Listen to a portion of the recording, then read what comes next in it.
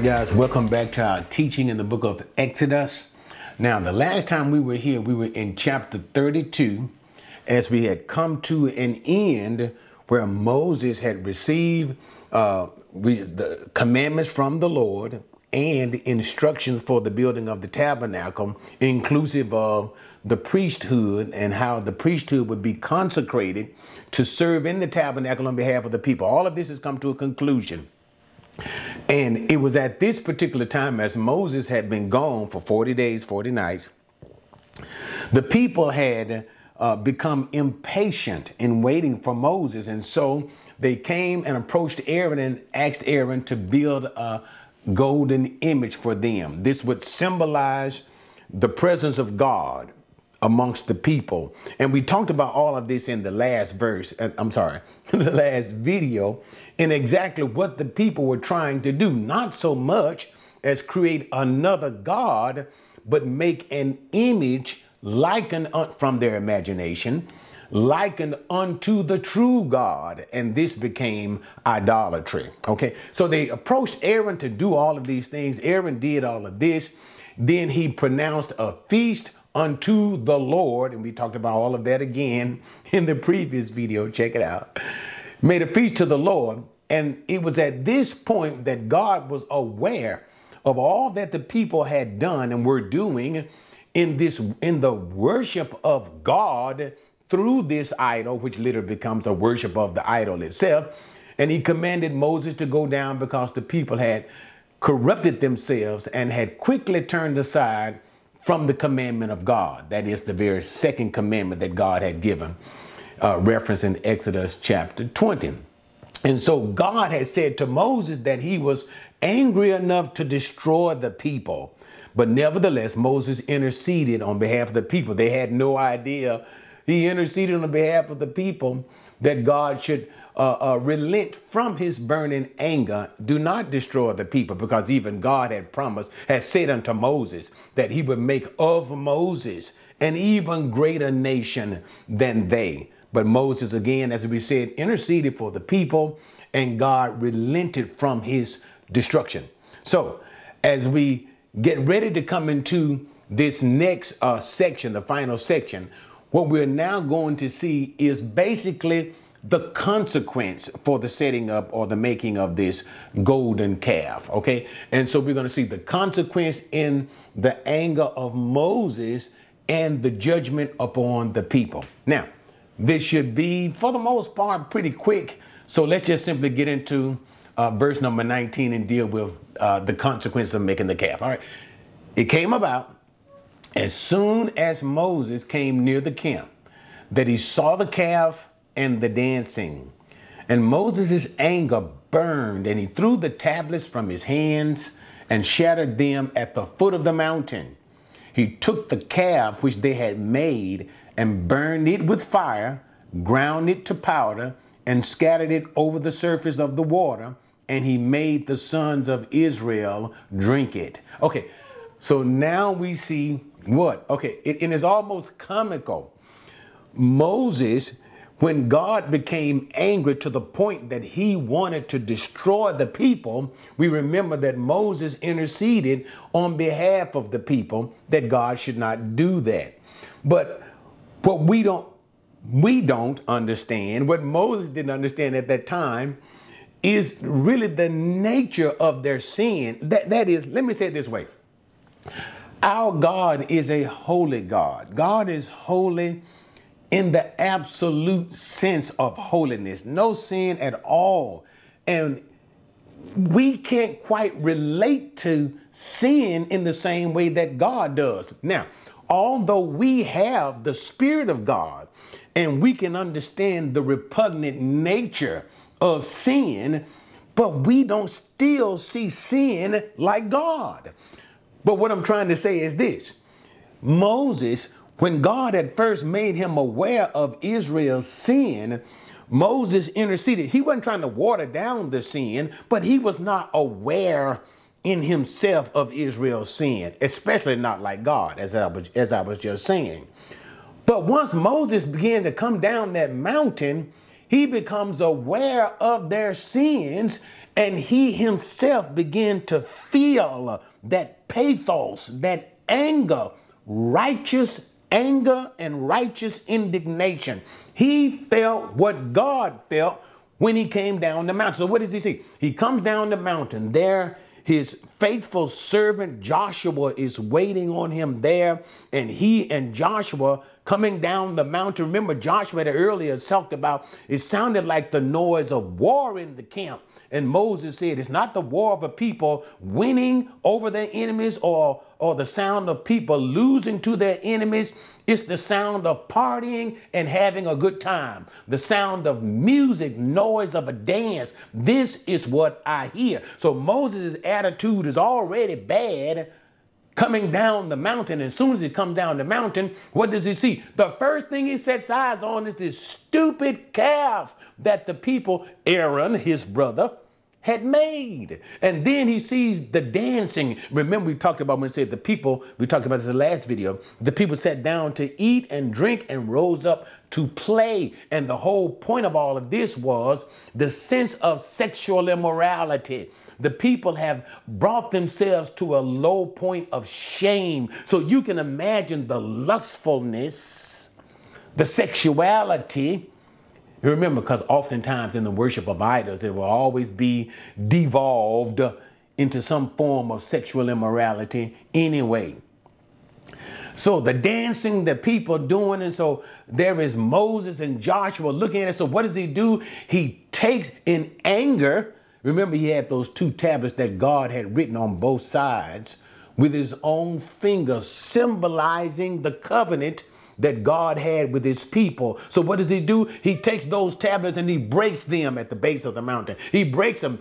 Speaking of what? As Israel has broken their covenant so soon with God. Moses breaks the tablet. Then he focuses on that golden calf. He takes it, burns it, grinds it to fine powder, and sprinkles the dust of that fine powder on the stream that's running down from the base of the mountain. And he forces Israel to drink of this. And this is the idea of drinking the consequence of their sins. And in drinking the consequence of their sins, it will ultimately yield, and we'll see this in 2 places, it will ultimately yield in death. The wages of sin is death. The consequence of sin, the consequence of their actions, the consequence for their idolatry will end in death, drinking in the wrath of God. For what did God say even earlier? Exodus chapter 20 again, for I, the Lord, am a jealous God. God has no others besides him. But anyway, so that's what he did with that when he came down from the mountains. Let's continue. Verse 21. Then Moses said to Aaron, what did this people do to you, that you have brought such great sin upon them? Aaron said, do not let the anger of my Lord burn. You know the people yourself, that they are prone to evil. For they said to me, make a God for us who will go before us. For this Moses, the man who brought us up from the land of Egypt, we do not know what has become of him. I said to them, whoever has any gold, let them tear it off. So they gave it to me, and I threw it into the fire, and out came this calf. Every time I read that. But anyway, so what? So now, remember that Moses left Aaron and Hur in charge of the people. So Aaron is predominant, and remember, Aaron is the high priest as well. So Aaron is left in charge of the people. So Moses turns to Aaron, holding Aaron to account, asking Aaron, what in the world is going on? What happened? And notice how Moses said it. What did this people do to you? In other words, Moses saying, I know they had to threaten you or something for you to allow this to happen. What in the world happened? Did they make you do this or something? What is going on? Give an account to yourself. And so Aaron, and the sense of it all is, Aaron does not take responsibility for any of these things that are going on, right? He blames it on the people. Then later on, he blames it on the fire. But watch what he does. So as Aaron speaks to Moses, we can see that Aaron is clearly afraid, and we can also see the respect that he gives his brother. Notice what he said: do not let the anger of my Lord burn.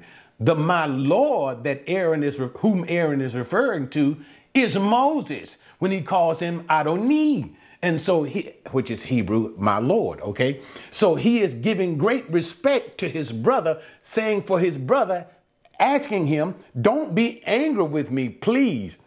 Then he says, you know. Now, when he says the you know in verse number 20, actually, he says, Ata Yada'at, I believe that's the pronunciation of Adat. That is, he's giving an emphasis when he says, you know, to say, you yourself know. In other words, you know these people just like I know these people. What do you know about them? They are prone to evil. And that speaks of Israel's history throughout, from the moment of their adoption by God at the foot of the mountain, even until the first destruction of the temple, even until the second destruction of the temple in 70 AD, after the ascension of Jesus.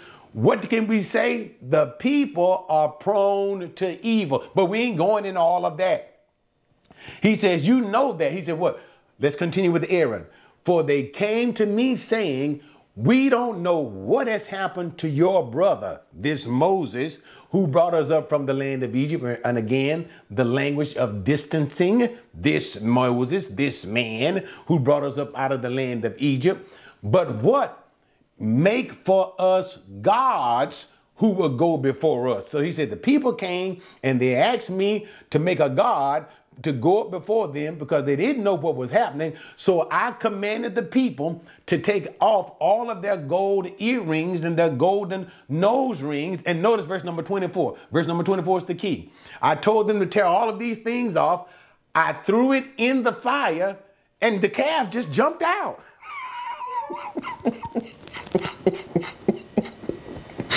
Now remember the scripture that the Bible said that Aaron fashioned and Aaron made the calf. But notice once again how Aaron takes no responsibility for any of this mess that's going on. And he said, all I did was throw it in the fire and the calf just came out all by itself.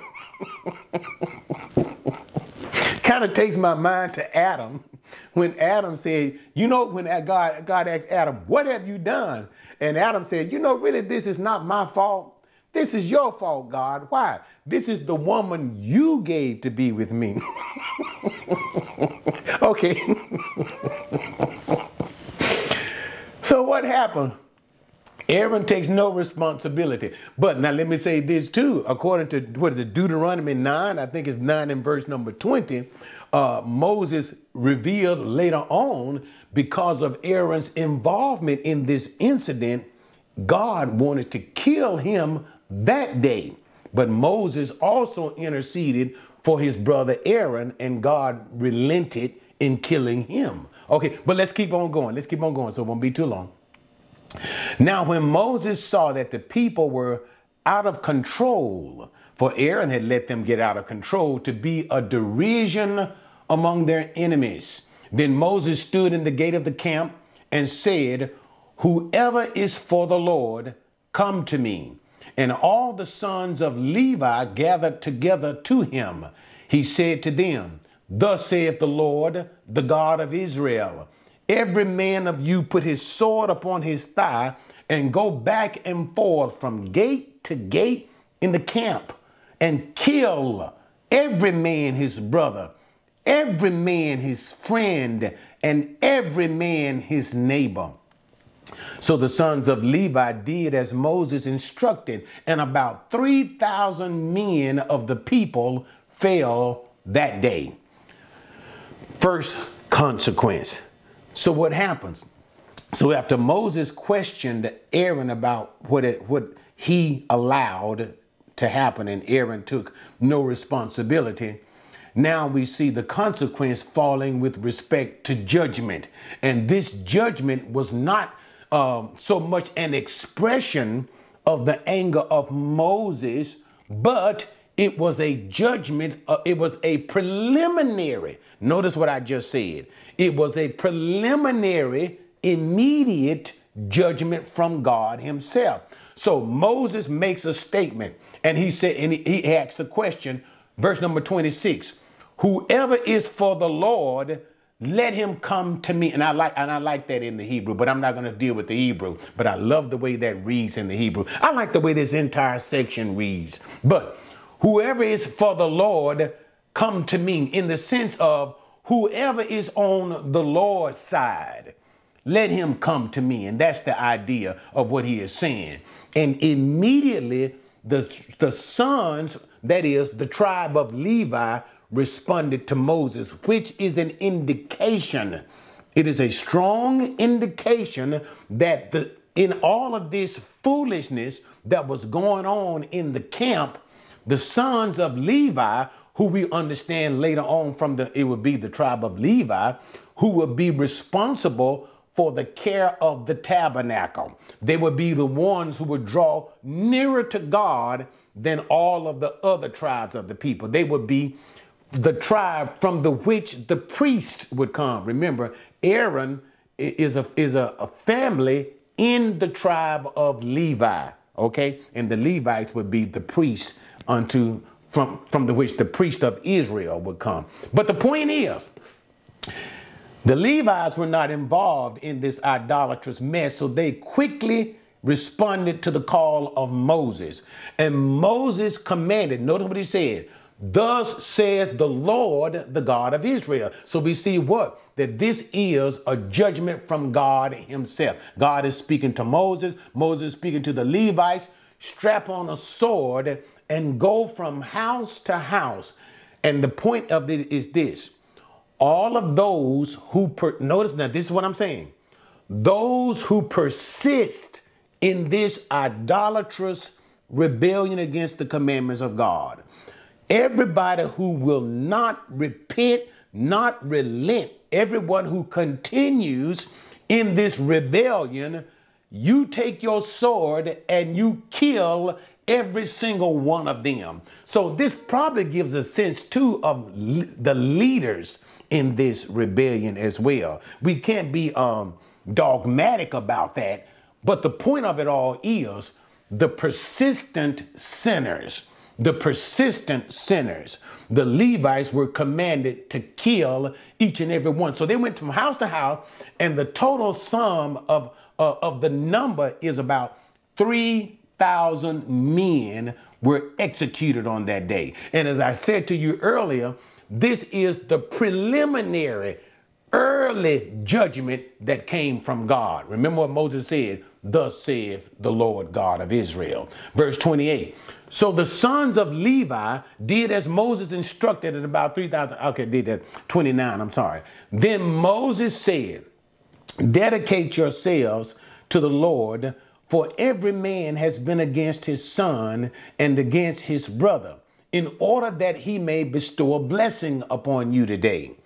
On the next day, Moses said to the people, you yourselves have committed a great sin, and now I am going up to the Lord. Perhaps I can make atonement for your sin. Let's stop there. Verse number 29. Verse number 20, maybe one day I'll probably do some particular Hebrew studies in Hebrew grammar, but it is a very interesting way that it is actually written in Hebrew, the grammar of that. But okay, but I'm not going to get into that. I don't want to confuse you. So what happens? Moses said to those Levites who responded to him to strap on the sword and kill all of the persistent rebellious sinners, to dedicate yourselves to the Lord today. In other words, set yourself apart in some type of a dedicatory fashion, because they have done the work of the Lord in the killing of their brothers. So the work that they actually did was a holy work, and they themselves are to set themselves apart unto the Lord. Okay, so there is some sense of setting themselves apart because of what they had just done in the slaying of all of those people. And that's quite a few people, 3,000 men to be killed in this way. And so what happens on the next day, after all of this has transpired, Moses then spoke to the people, saying to them that they have committed a great sin in the sight of the Lord, and therefore he has needs to go up to the mountain to intercede for them. Now that Moses sees just how awful that sin, you remember how Moses interceded before God early in the beginning when he was on the mountain. Now he sees how awful it truly is. He now understands the need to go back up to the mountain once again and intercede for the people in hopes perhaps the Lord will forgive their sins. Okay, and that's what the idea of atonement, it comes from the Hebrew word, which means to cover. Now let's look at the final response from Moses and God. Then Moses returned to the Lord, 31, and said, Alas, this people has committed a great sin, and they have made a god of gold for themselves. But now, if you will forgive their sin, and if not, please blot me out from your book which you have written. The Lord said to Moses, Whoever has sinned against me, I will blot him out of my book. But go now, lead the people where I told you, behold, my angel shall go before you. Nevertheless, in the day when I will punish them for their sin. Then the Lord smote the people because of what they did with the calf which Aaron had made. Now let's talk about it. So finally, what happened? So Moses goes back up to the mountain and he says unto the Lord, he intervenes for the people, that the people have committed a great sin. He's not telling God what he does not know. He just simply laying the sin before the people. If you confess your sins, God is faithful and just to forgive you of your sins. He is simply confessing the sins of the people, because it was God who made Moses aware that the people had sinned in this manner in the first place. So he confesses the sin of the people. And then he asked the Lord to forgive them of their sins. And then he says this. He says, forgive them of their sins. But if you don't forgive them of their sins, then blot me out of the book that you have written. Now, this, oh man, this can be confusing. What is he talking about? This book that you have written. Now, I don't want to try to identify all of the particular identifications for this book. Some think it may be the book that deals with the numbering of the sons of Israel, even to those who will go into the promised land. The numbering of the sons of Israel who will go into the promised land. And some think it to be, and this is what I actually believe it to be, the book of life. The book of life. But one thing we do know, this is the first mention in scripture that we have of this particular book, from Genesis, Exodus. This is the first mention that we have of this book that is written, okay? And this book seems to be the book of life. Now, I don't want to get into all of the differences and the distinctions because, okay, let me just simply say it this way. So you won't be confused. There are two predominant books, okay? Well, three. Book of Works, Book of Life, Lamb's Book of Life. But with respect to the Book of Life, you have the Book of Life and the Lamb's Book of Life. The Book of Life, it seems to suggest, here's the idea. Every name of an individual who was born is written in the book of life. It's written in the book of life. If that individual dies, and this individual has not received God, that is not faithful to God, is not in a relationship with God, or we'll just simply say it this way, is not saved, such an individual's name is taken out, blotted out of the Lamb's book of, of the book of life, of the book of life. You got it? If there's a failure to establish a relationship with God before death, the name is removed. All right. Now, the Lamb's book of life is different and unique. Why? The Lamb's book of life is pre-written before the universe was created. Notice when the Bible talks about this, was it Revelation, was it 13? And I think possibly 17. The Lamb's book of life before when? The foundation of the world. Before the world was created, names were written down, and it was in the Lamb's book, people whom God, John chapter 6, people whom God would give to his son. These names are permanently etched, unremovable or irremovable, whichever one it is, never to be removed, never to be erased, impossible to be erased. These are the elect, those who have been predestined, those who have been chosen from the foundation of the earth to be given to Jesus as a gift from God. Okay, though this is what we call predestination, and yes, the scripture does speak of that. But nevertheless, so this book of life that we're speaking of here, that Moses is speaking of here, is not the Lamb's book of life, but the book of life. That is, names that can be erased if the individual fails to come to a saving relationship with God by the end of his life. And this is what is going on. But nevertheless, Moses makes a strong gesture and request that if God refuses to forgive,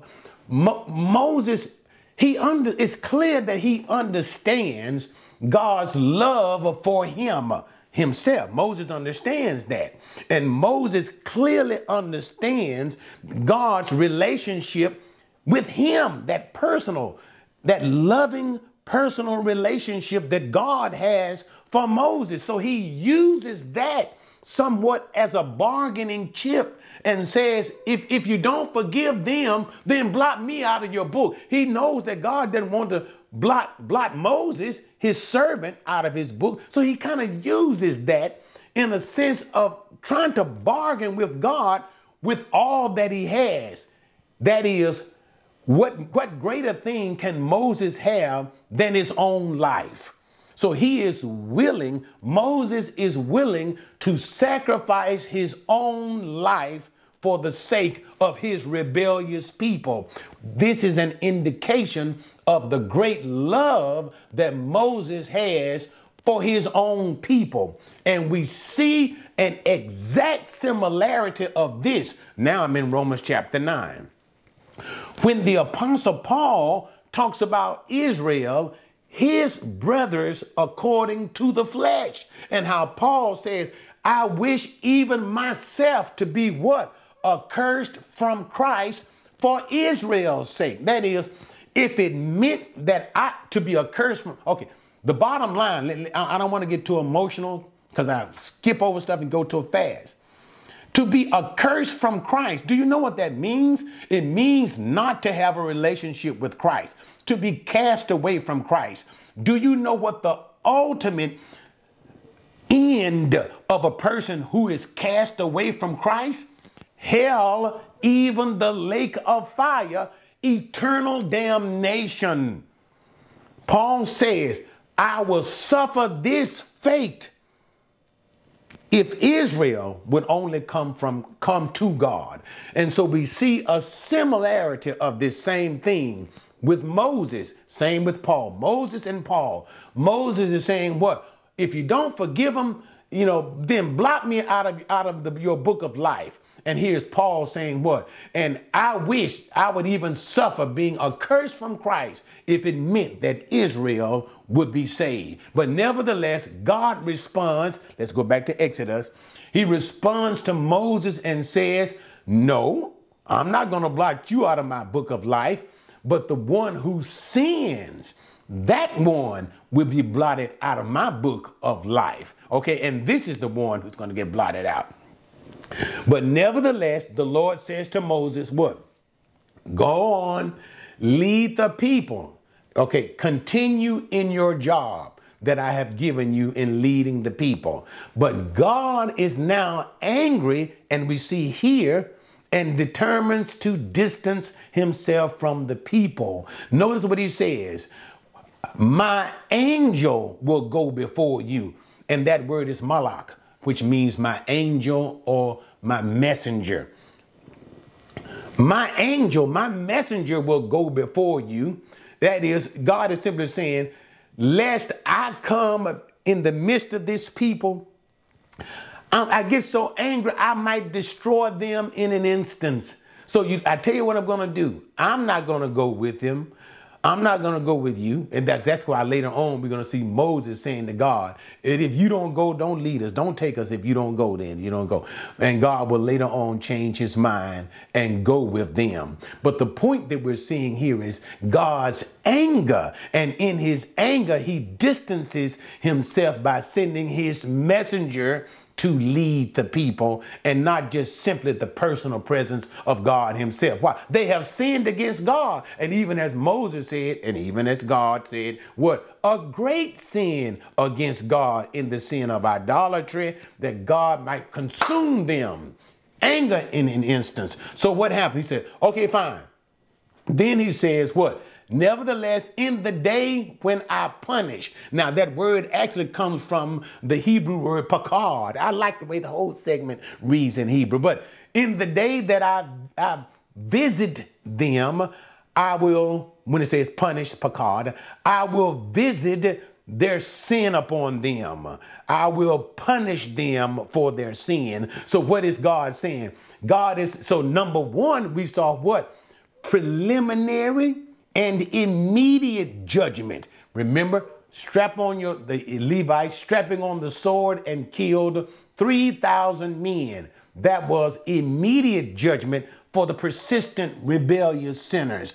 And then God says this, but I have not forgotten how the nation as a whole indulged in this sin, and the anger of God still remained. And even though God may have forgiven them as Moses has requested, still his anger burned and a punishment will be extracted. And so what does God say? One day I will visit them for what they have done this day. And I'm going to punish them on that day. And then in a time, it doesn't state the specific day, but that's how the chapter ends in verse number 35. What? Then the Lord smote the people because of what they did with the calf that Aaron had made. Then one day it came to the mind of God, as if in remembrance of his own anger and that righteous judgment that should come forth from his anger. And it doesn't say how God smote the people. That means, and when it says the smote, that means people died.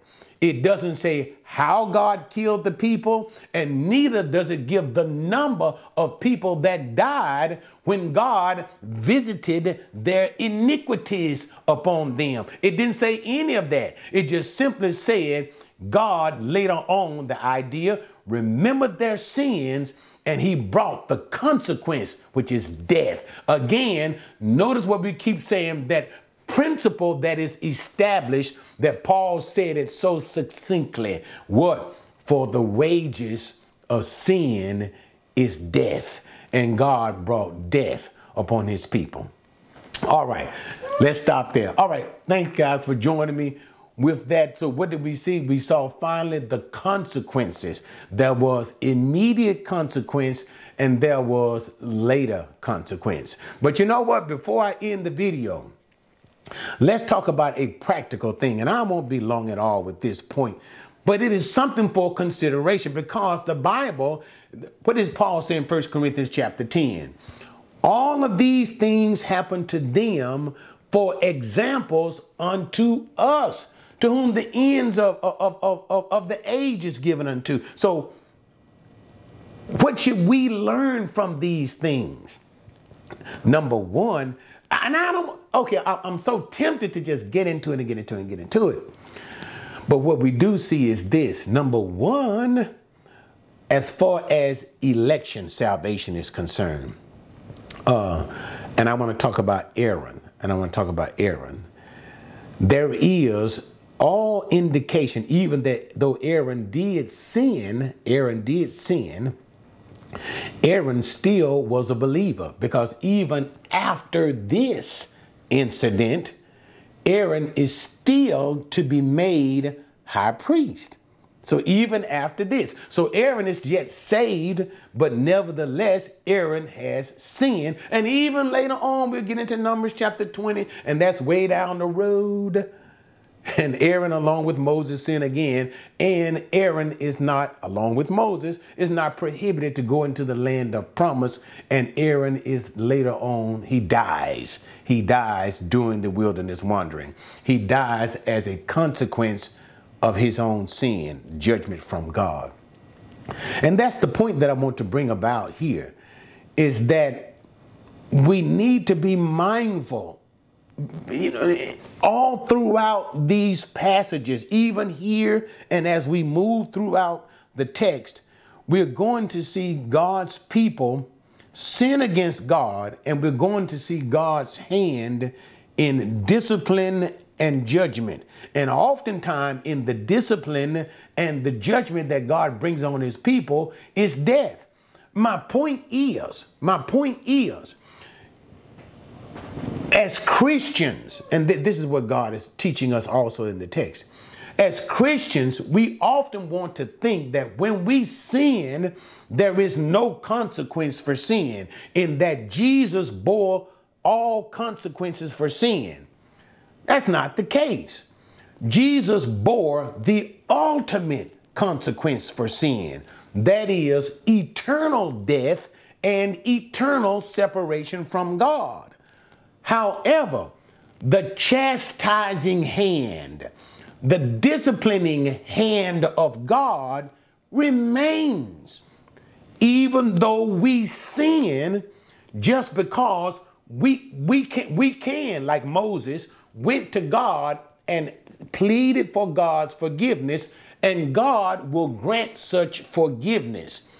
That does not mean there is never a discipline, a response from God for our sins. And we see this even as the writer of Hebrews speaks of, what is it, either chapter 12, I believe it is, in chapter 12, when the Hebrews talks about, as he actually quoting from the book of Proverbs, how God disciplines every son whom he receives. Notice, God is not, what does he continue to say?